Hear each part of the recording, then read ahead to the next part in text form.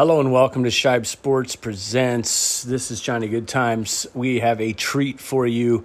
Today we sat down with just a guy who's just got some of the funniest and best stories from the early days of the NFL, from the 1970s in the NFL. I mean, he's just been on the scene forever.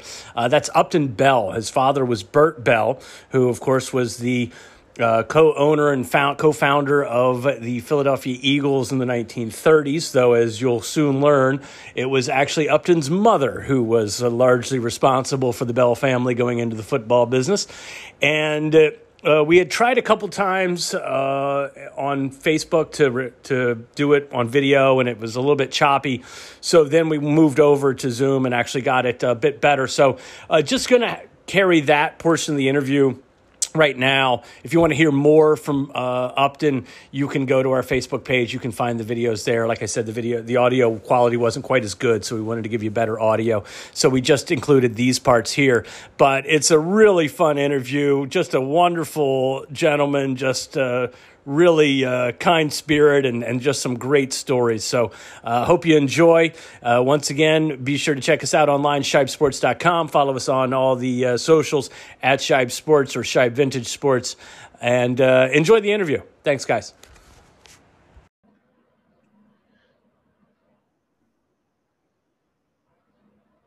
All right, welcome, ladies and gentlemen, to Shibe Sports Presents. My name's Johnny Goodtimes, and I am once again hanging out with the man, the myth, the legend, Upton Bell. His father, Bert Bell, was a co-founder of the Philadelphia Eagles. He was Upton himself was the youngest GM in the NFL at the time. He became GM of the New England Patriots, who I believe had a different name back then. So we'll get into all that. We want to kind of pick up where we left you off, which was the we had just talked about Kenny Washington and how much of an impact that had on the game, and how his father helped make way for Kenny Washington to join the NFL. Before we go into your career a little bit, I did want to ask you, I know in addition to your dad being obviously a legend here in Philadelphia, your mother was actually, I believe, a Broadway performer and a vaudeville performer in the 1920s. Is that right? Well, yes. And because of Frances Upton, where I get my first name, there is a Philadelphia Eagles, because the story behind that is that she was in high school. I was working at Macy's in the perfume department, and a talent scout for the Schubert Theaters came by and said, "You're a very beautiful young woman. Have you ever been in any type of show business?" And she said, "Well, I dance ballet, but that's it." Ironically, 4 years later, she was a star on Broadway. She was one of the major actresses in America at that time, particularly late 20s, early 30s. And basically, she appeared with Eddie Cantor. She introduced the song Making Whoopee in America. Ruth Edding, she was a great friends with and was in shows with that. And actually was engaged at the time, Johnny, to basically the son of one of the richest men in America and an advisor to Franklin D. Roosevelt. And she actually broke her engagement with him, basically because she had met my father at a party in New York, actually where Lindbergh was. And they began to, kind of date somewhat off and on. He invited her to Philadelphia and to the Ritz-Carlton, and she played the Ritz-Carlton roof in those days. And the Ritz-Carlton's right on Broad Street in Philadelphia. In those days, I mean, the many of the actors and actresses played the roof of all these famous hotels around the country when they weren't working on Broadway.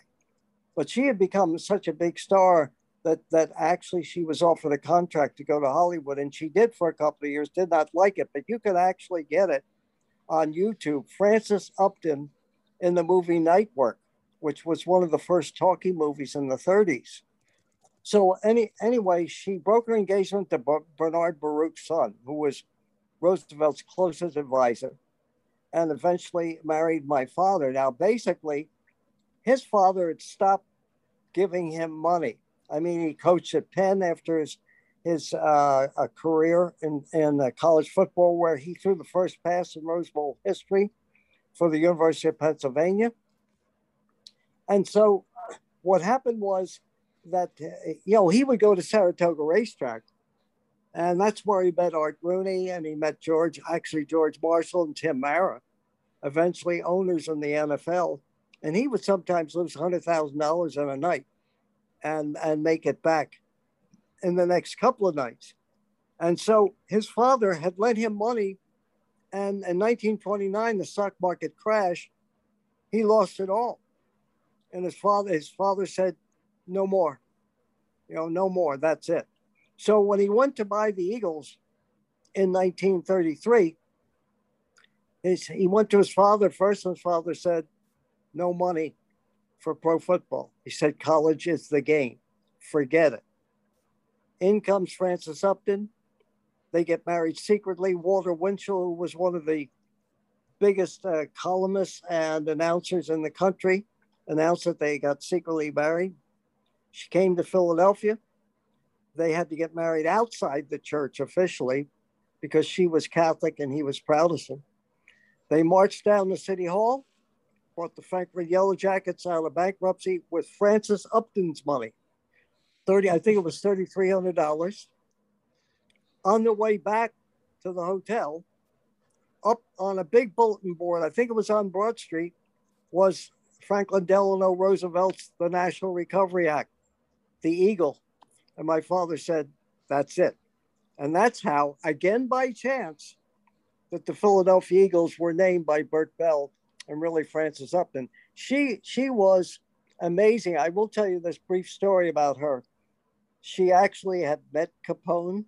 She, in those days, they would take the show on the road, and Ruth Etting was her roommate. Ruth Etting, for the people that might have been old enough to see the movie with Jimmy Cagney and Doris Day called Love Me or Leave Me, he portrayed Moe the Gimp Snyder, who was a friend of his and of theirs. And basically, she and Ruth Etting were on the road together, and they were in Chicago, and they actually slept with guns under their pillows for fear that Moe the Gimp Snyder would actually come in a jealous rage and shoot them. Hard to believe that, but that is a true story. They eventually went to a party with Capone and noticed that their backs were to the wall.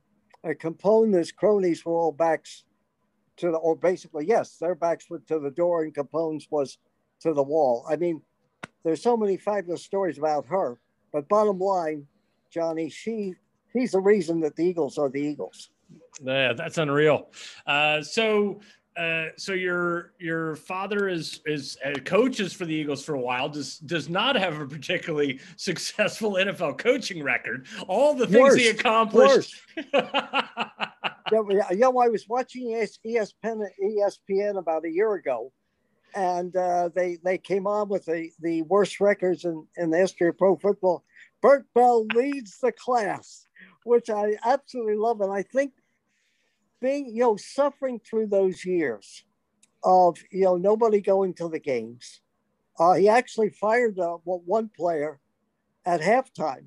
He had decided that he would do anything to survive, but he was a terrible coach because he had terrible teams, and basically that's the reason he invented the pro football draft. But he had decided, I've got a gate attraction now, so I'm going to have a guy by the name of Alabama Loser Pitts from Sing Sing Prison. I'm going to sign him and announce it, and hopefully we'll get a big crowd that day.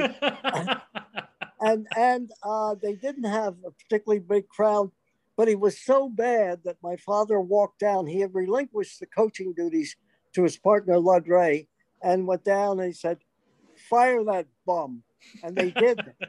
They fired him at halftime. It was so bad. But that's Johnny, how we ended up with the ingenious pro football draft. Right, because he was tired of finishing last place, right? So he said, let's even things out a bit. Went to the league meetings in 1935. And he said, gentlemen, we are only as strong as our weakest link. And he said, I happen to be one of the weakest links. And in those days, to understand things, it was the Bears, occasionally the Redskins, the New York Football Giants, and actually the Green Bay Packers were the ones that dominated pro football. Everybody else starved. He and Rooney and a lot of other teams starved. And he said, you know what? We're going to go out of business if we don't do something. He said, here's my proposal, the pro football draft. And he got it barely, but he got it pushed through. And I think it might have been George Halas that said, you know what? Basically, I'm paraphrasing. If we don't do something, we're all gonna sink here. So they passed it, and in 1936, Bert Bell's first draft in his father's hotel, because nobody could afford anything else, right on Broad Street, the Ritz-Carlton, second floor. Everybody at the blackboard putting the names up. I think it went 12 rounds. No media ever showed up. The irony is today that they're selling for millions of dollars the pro football draft that Bert Bell invented right at that hotel. The press, nobody ever showed up. 2 weeks later, I think it was the Philadelphia Record or Telegraph that announced the draft. Now, here is the irony of the draft, and I've always said this in two areas. One, the average life of a pro football player then and in 1946 was 3.5 years. It's never changed. It's the same today. I always said, if you do near 50% in the draft, even today with all the computers and the IQ tests and everything else like that, if you're doing 50% or a little less, you're doing damn well. That first draft, no films, no video, no reports. Only thing was calls out to college coaches and some newspapers. I think Art Rooney went down to the newsstand when they had 8 or 10 papers and bought the papers, and they looked it up and cut it out. And that first draft, 3 of the players went to the Pro Football Hall of Fame. And the 4th player turned it down, and that was Bear Bryant, the legendary coach of Alabama, who was a terrific player. So, I mean, you just think about that. Right, and you think of them. I did an interview with the NFL Network when they held the draft in Philly. Think about that. Hundreds of thousands of people and the Franklin Parkway. Right. And the setup. I mean, look where it's come from. But basically, without Bert Bell, and I'm not saying it as his son, I'm saying history will show. Right. That the league goes. I didn't know this until a year ago. If you go to Canton, Ohio, certainly he was one of the first people put in the Pro Football Hall of Fame. But if you go right outside the original automobile place where Jim Thorpe and the owners in 1920 formed what was then the Forerunner, but was the NFL, you'll see a huge statue of Bert Bell in the middle and 2 players on each side. And the statue and the setup is all dedicated to the man who basically saved pro football. It's an incredible statue. You can go online and see it. Okay, got it. Yeah, I didn't know about that. So let's move ahead and let's talk a little bit about your career in the NFL. Obviously, you came up at your your father's side and started your own football career with the Colts, I believe, in the 1960s. And you were working for the Colts, and that's right around the time that Don Shula comes in as a fresh-faced young coach. What can you tell us about meeting Don Shula, about working with him, and about what those early years of your career were like? Well, first and foremost, the 10 years that I spent with the Colts, I came right out of college to the Colts. And ironically, we go back again, the past history. There was a young running back at the University of Pennsylvania that was dissatisfied with the coaching there when Bert Bell was on that coaching staff, actually with John Heisman. His name was Carroll Rosenblum. And Rosenblum had decided to leave Penn, and he wanted to go to Notre Dame with a player by the name of Marty Brill. And my father talked him out of it. He said, listen, your future is here. Stay here. That was in the middle 30s. Ironically, in 1954, to bring the Colts back to Baltimore after they had originally failed. He called his old friend and former halfback at Penn, Carroll Rosenblum, and said, I'm only going to bring this team back to Baltimore, but I need somebody like you that A, has the money and the prestige.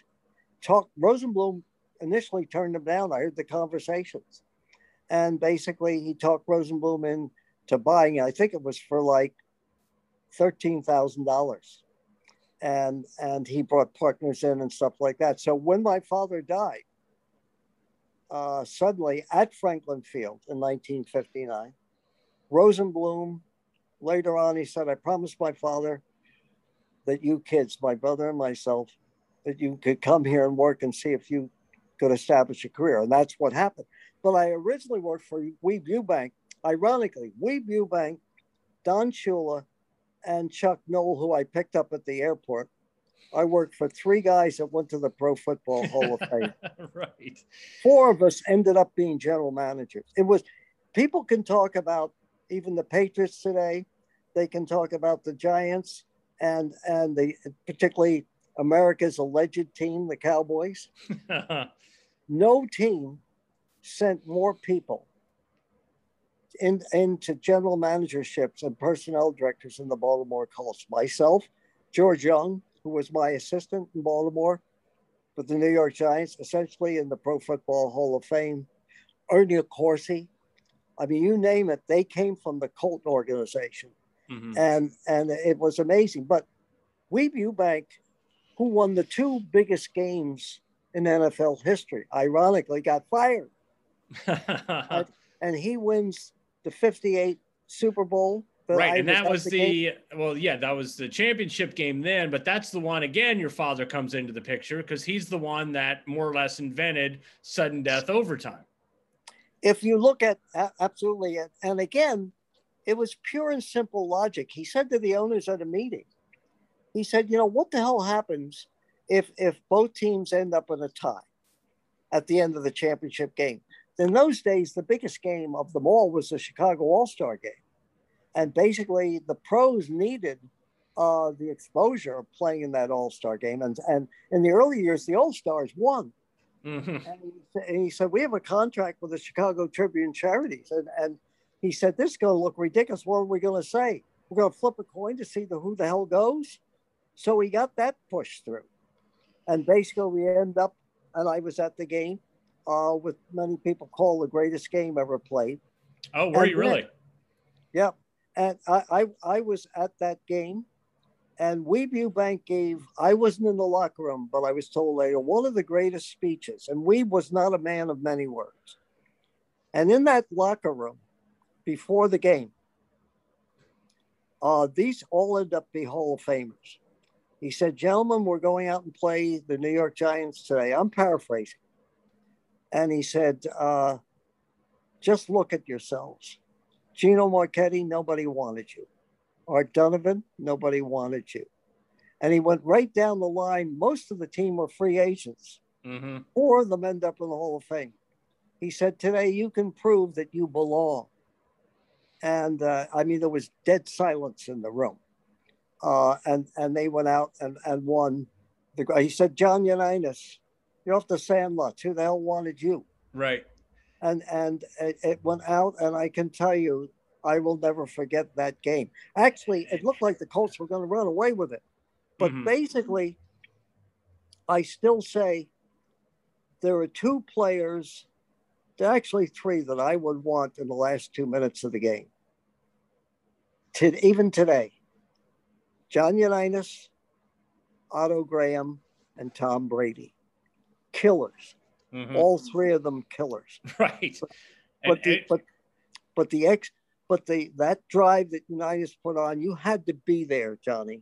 Mm-hmm. You had to be there to see the cool, calm Unitas. And even I said this in my book. I said, if you watch closely, I have my binoculars on. The minute that he hands the ball off to Alan Amici, who Lenny Moore leads the block in, and Amici goes across, you would think that there was incredible pressure. You'd think there'd be great celebration. Unitas, as he wanted through his whole career, unlike these guys today, even a sack is an orgasm. Is that Unitas turned, people were mobbing him, turned, put his head down, and walked off the field. One of the great, it was a Shakespearean exit. See you later. Tough luck, boys. So basically, anyway, it was funny. It was funny because you were giving that Eubank speech, and you know what that reminded me of?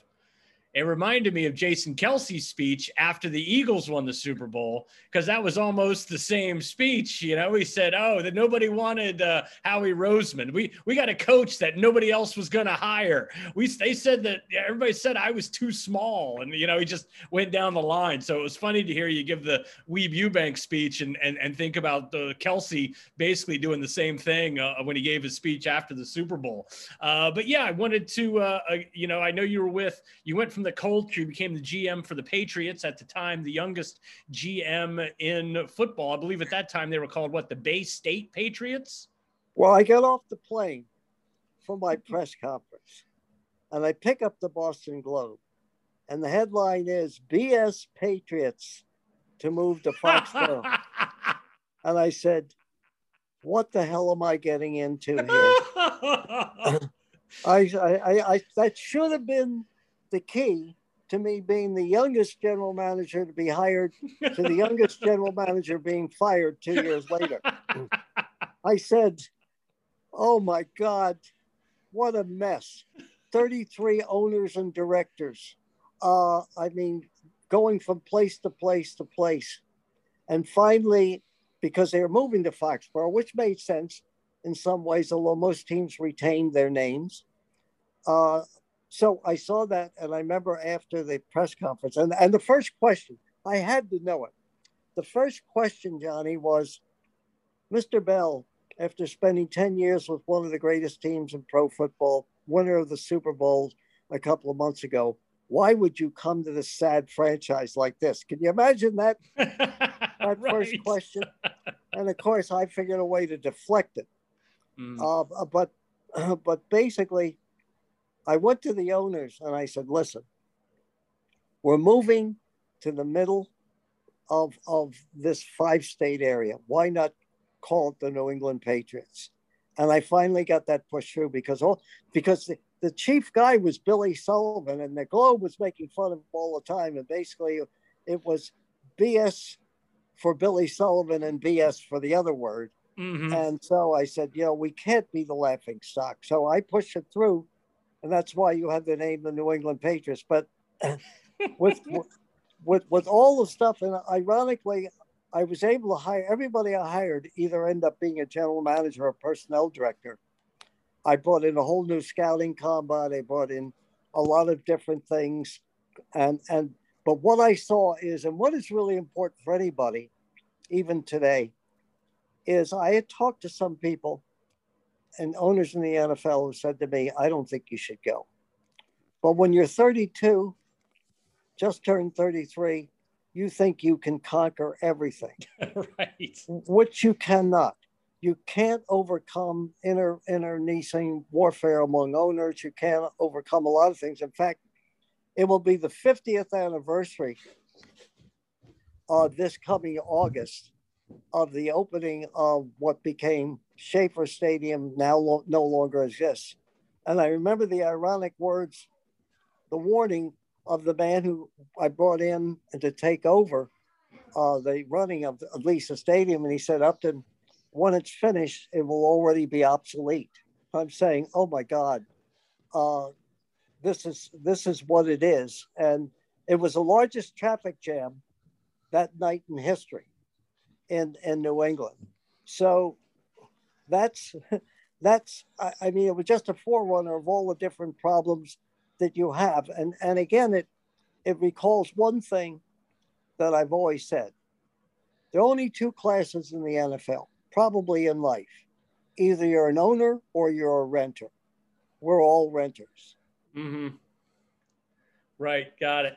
So you're with with the Patriots for a couple years. I guess that was probably pretty rough time because, like you said, you came in thinking you were gonna, change the world, and after 2 years, things were still kind of a mess, and they let you go. And then now this is something that I'm fascinated by. The old World Football League came calling, and in Philly, we previously sold a shirt, and believe it or not, it did pretty well. I don't think people knew the team that well, but the logo was great, and that was the old Philadelphia Bell. I knew him well. Yeah. Knew him well. Yeah, and so you were involved, I think, with the New York team, and then you moved them to North Carolina. Is that right? Yeah. What happened was basically the league wanted me to get involved in ownership, and I said, well, there are only certain places that I would go. I had spent many years going in and around Charlotte, North Carolina, when I was with the Colts, when I was on different scouting meetings. But I was looking for a place that maybe someday, if I was able to own a team, NFL or whatever it was, what would be the great virgin territory? And it was Charlotte. So I talked to Howard Baldwin, who was one of the co-founders of WHA, who was involved in this World Football League. And he said to me, we'd like to get you in the league. And I said, well, I'll take over a franchise, but I want to move it to Charlotte. That's the place. Mm-hmm. And so basically, again, I only end up with the New York Stars because Bob Smertz was in financial trouble, the owner of the Celtics, who owned the Stars. And David Merrick, the famous Broadway producer, had turned down Smertz when he offered it to him for $2 or $3 million. Now, that was a lot of money. Mm-hmm. I think 1973, 74. So basically, I made a deal to buy them one with Smertz on the afternoon, got on a plane the next day and took the whole team, because they were playing on Randall's Island, to Charlotte, North Carolina. Well, when I got there, you would think that I was Genghis Khan, the conquering hero. I mean, bringing a professional football team to Charlotte. We sold out the place. We sold all the tickets from a motel and sold out the opening game. And in the meantime, I was able to convince Arnold Palmer to be my partner, one of my partners in the team. He gave me a solid gold Cadillac that I rode around in town. And for 2 years, everybody loved it. After that, they threw eggs at it. So it was an amazing experience. We ended up the first night with a big party after the game. We lost to the Memphis Southmen. Palmer came to it, brought all the salespeople. He had the largest Cadillac agency in North Carolina. And it lasted for about 2 years, but it was one of the wildest trips I could do just a separate book right. on that. In fact, again, and the great take I have out of life is it isn't how much money you make or lose, and I lost plenty, but basically it's the people and experiences you have. I met Ted Turner, who came. The only time I spent with him was 3 hours. He came to the office one day, and he had a TV station in Charlotte as well as, he was king of the South, and he came to pitch his station to do my games. And we agreed to do it. And he said, listen, there could be a problem in the NFL. He said there might be a strike. And he said, if so, I will take your games all throughout the South. And we sat there, and I will say to this day, I've met many fascinating people. He is numero uno, just an incredible, interesting man. And basically he said to me, I'm probably in the next 3 or 4 years, I'm looking at this idea of a worldwide cable news network. He said, I'm not sure that it'll make it. And of course, stupid me said, probably won't either.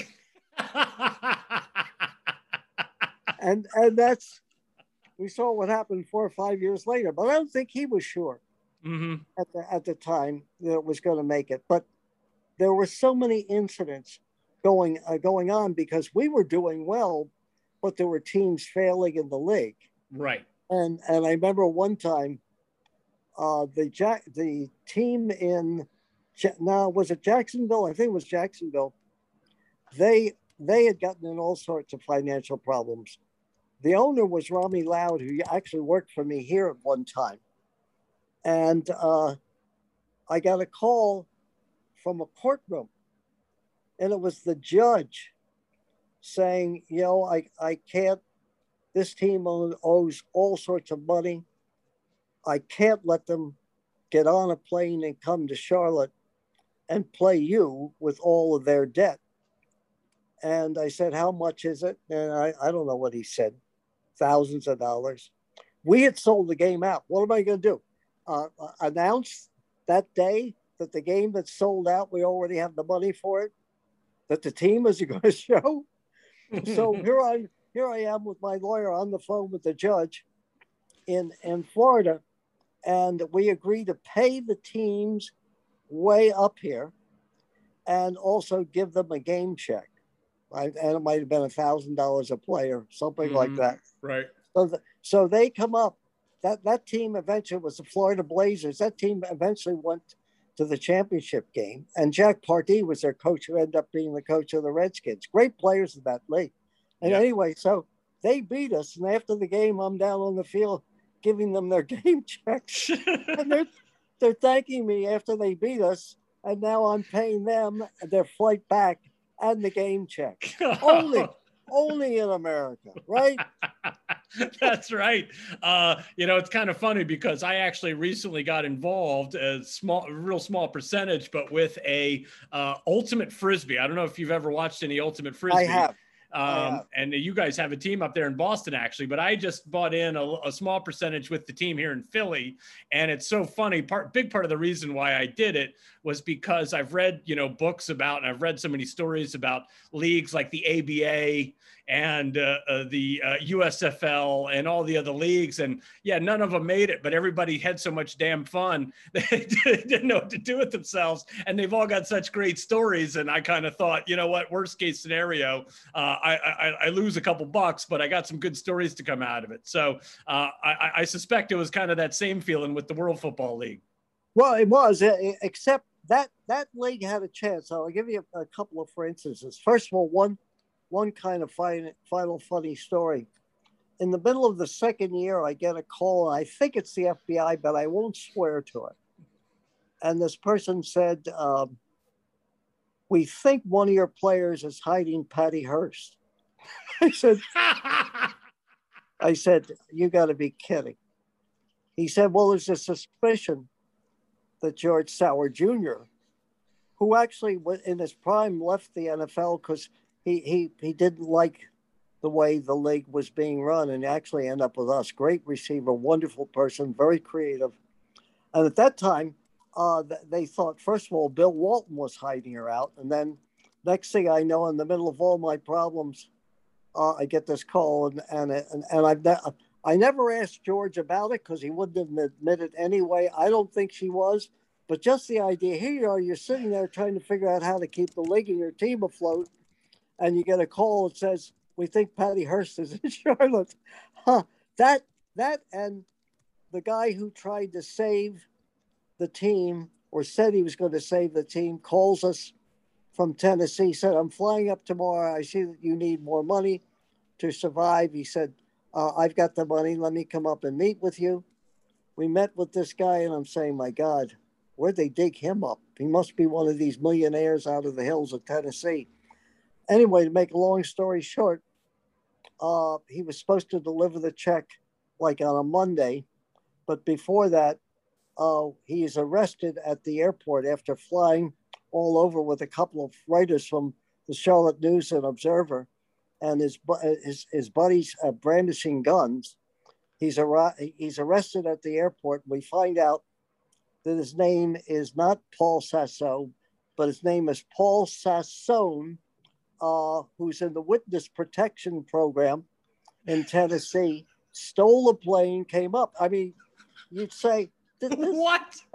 Yeah, this is a true story. It was on the front pages of the Charlotte Observer, and one of the writers there, detailed the whole story.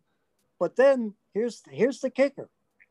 So they trace it all the way back. This Paul Sasso, aka Paul Sassone, was the famous guy that was talked off committing suicide off the Verrazano Bridge in New York by none other than Geraldo Rivera. You don't think life is strange? Well, in the end, the town and the bank felt so sorry for us that Luther Hodges Jr., the head of the North Carolina Bank, National Bank, put up the money to save the franchise for the second year. But I can tell you again, it was just an amazing thing. Lost all my money. But, you know, what I said to myself, Bert Bell took a chance. And luckily, he had his wife, Frances Upton, bail him out. Ain't nobody bailing Upton out.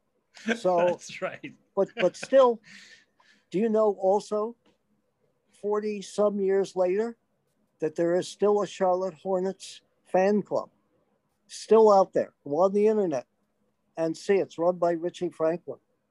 The other thing is, I've outlived practically all my players and most of the coaches.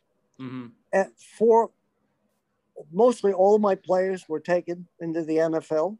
That's how good a job I think we did. Mm-hmm. All my coaches did. And you just look at Lindy Infante became the head coach of the Green Bay Packers. Bob Gibson, unfortunately for him and John McVay at the Giants, where there was the fumble, Dzonka, and that cost them their jobs. But it everybody should at some time in life take a chance. Ironically, at the end, I called Dan Rooney. I said, Dan, I know you're the head of the expansion committee. I said, I think Charlotte will be a great place. And of course, it was a great place. The league went in there. They just were going in without Upton Bell. That's right. Right. See you later. Thanks. Right. Thanks for the tip. Thanks too for making the territory fertile for the NFL. See you later. Right. What have you done for me lately? Well, you ended up back in New England and ended up going on to doing lots of radio, lots of TV. Was that something where, you know, did you have the itch to go back into the game as, try to go back in as a GM or try to go back in directly with the game? Or did you just enjoy the radio and the TV stuff so much and it was, I assume a little bit less stressful and decide to go that route? Worse. Oh, really? Worse. Okay. Worse. You're partially in the business. You're hired to be fired. In the NFL, they usually give you 2 or 3 years. In radio and television, 2 minutes. Right. Is what you have. No, what I decided, what I wrote in my book was the famous scene at the end of The Old Man and the Sea, when Hemingway writes about Santiago, who had caught this great fish. And I caught a great fish, except it bit me. But anyway, on the way back, he goes home that night and he goes to sleep. As he's going to sleep, he said, but there's another day. And I said, unlike Santiago, there's not another day. I have tried. I have done what I wanted to do. It's over. I'm not going back. I felt what it's like to be an owner, and I loved it in spite of losing my shirt. I loved the players. I loved the experience, all the crazy people. We even had a final chance to make it. And there's a guy by the name of Frank Pace, who you should get on, who's one of the inventors of many of the big shows on television, including Murphy Brown. He was in the league with me, basically, and went on to become a very famous director, producer. But basically, we had a deal to save the league with Joe Namath's attorney to bring Namath into the league, which would have gotten us a national TV contract for the second time. And the dumb owners, not all of them, decided to turn the deal down because they thought Namath was getting too much. I said, are you kidding me? It's either Namath or no league, and yet it Mm-hmm. just shows you how people are. So again, Right. bottom line, no, and again, like most things in life, it happened by accident. Somebody asked me if I was interested in doing some radio after Patriots games, and the next thing I know, I'm back interviewing the devil Billy Sullivan again, and how I handled that, and I went on to be 40 years worth of radio and television, and basically ended up leaving sports and deciding I want to go on a new venture, a new adventure. And I left sports at the time when I could have made even more money, but I wanted to interview people from all around the world. And I wanted to do a different type of shows. So I left, went to a smaller station, and ended up 3 years in a row being the named the best radio show in the middle market by the Associated Press.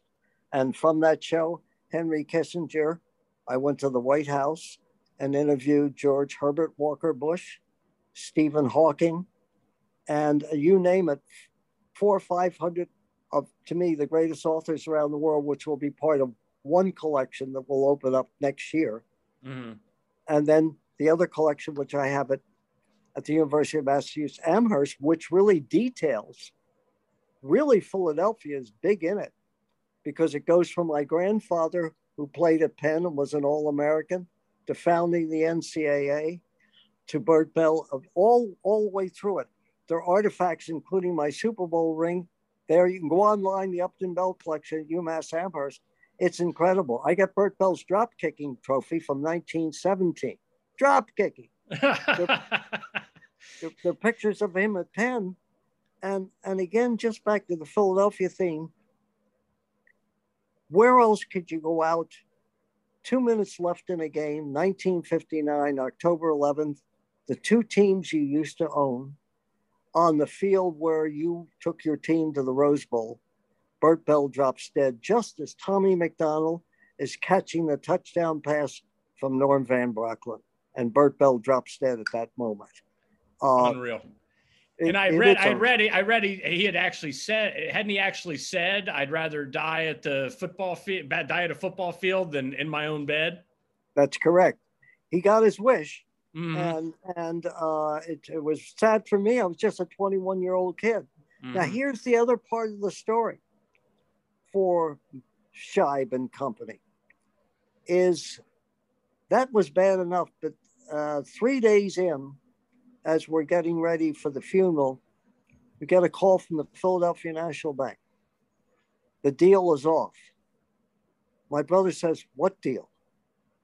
Bert Bell could be very secretive about something. I think he knew he was sick, and I think he thought, because ironically it said right after the sudden death game, he told the newspaper man, I you know what? I never thought I'd live to see this. 6 months later, he's dead. But the bank called and said the deal's off. And I said, what the hell are you talking about? He had secretly made a deal to repurchase the Philadelphia Eagles for $950,000. If he had lived just to Wednesday, I'd be the spoiled brat sitting in the inviting you up to my box. That's right. So it shows we were shocked. But again, I think he wanted to keep it secret because he wasn't going to tell the owners till, the season's over. But think about that. Life is chance. Mm-hmm. And you better be able to take advantage of it. But you also better be able to recover from that. And it was a great lesson to me all through my life. I've been hired. I've been fired. I never held it personally. That's the way life is. Right. You better grab it with all the gusto you can, because it's going to be short anyway. Right. Well, this has been so much fun, and I've so enjoyed having you on. And why don't you plug the book real quick, and let people know where they can pick it up. I do want to see if we can get a few copies in at the store, but in the meantime, let people know where they can grab your book. Get it on Amazon. You get it's this third year, and it's still selling big. Oh, I mean, you guys at Scheib Books should have it. It's called President at the Creation, my life in the NFL and the rise of America's game, you will read stuff in there. We've just touched on some of it. But if they would you guys should get the book. Yeah. I don't know whether you've carried his other book on my father's life called On Any Given Sunday, since he invented the term. And if we were smart enough as a family, we would have owned the term, and I'd be sitting here in my mansion again. And that was written and put out by Temple University Press. Okay. Bob Lyons. Yeah. In the book, in one thing you're going to learn in the book, and now and I'd like to also promote my other website, which is up now at UMass Amherst, which is the collection. You can go online, Upton Bell Collection, UMass Amherst, and see all these artifacts, a lot in Philly. But here's what one of the famous historians in the country found out, and is in the Burt Bell book, that my grandmother was the daughter of Abraham Lincoln's best friend, Leonard Myers. So here you are. I should have my big stove hat here, right, and tell you, but there's pictures and everything else. Leonard Myers, and think at the time of Philadelphia society, and my father's father marrying Florette de Benneville Myers, whose father was Abraham Lincoln's closest friend. There are pictures of it. We even found letters between my great grandfather on that side and Abraham Lincoln. That's unreal. On the website. Unbelievable. Well, thank you so much. We'll be sure we'll put the link up to the website and all the and to the book. And again, thank you so much. We want to have you back again once we get here to football season. I know you got a bunch more stories that you can. I could hang out all day with you. I'll have to when I'm up that way. I want to let's go grab a beer. I always love hearing these old school NFL stories. So great having you on. It's been a real pleasure. Thank you so much. Thank you, Johnny. Would you, when you finish cutting it up, send it to me? And I'm taking interviews like this and putting it on the website. Okay. So we will, once you get it, if you will send me the links and everything, I will make sure that eventually it appears on the website. Credit you guys, and we'll give all your background.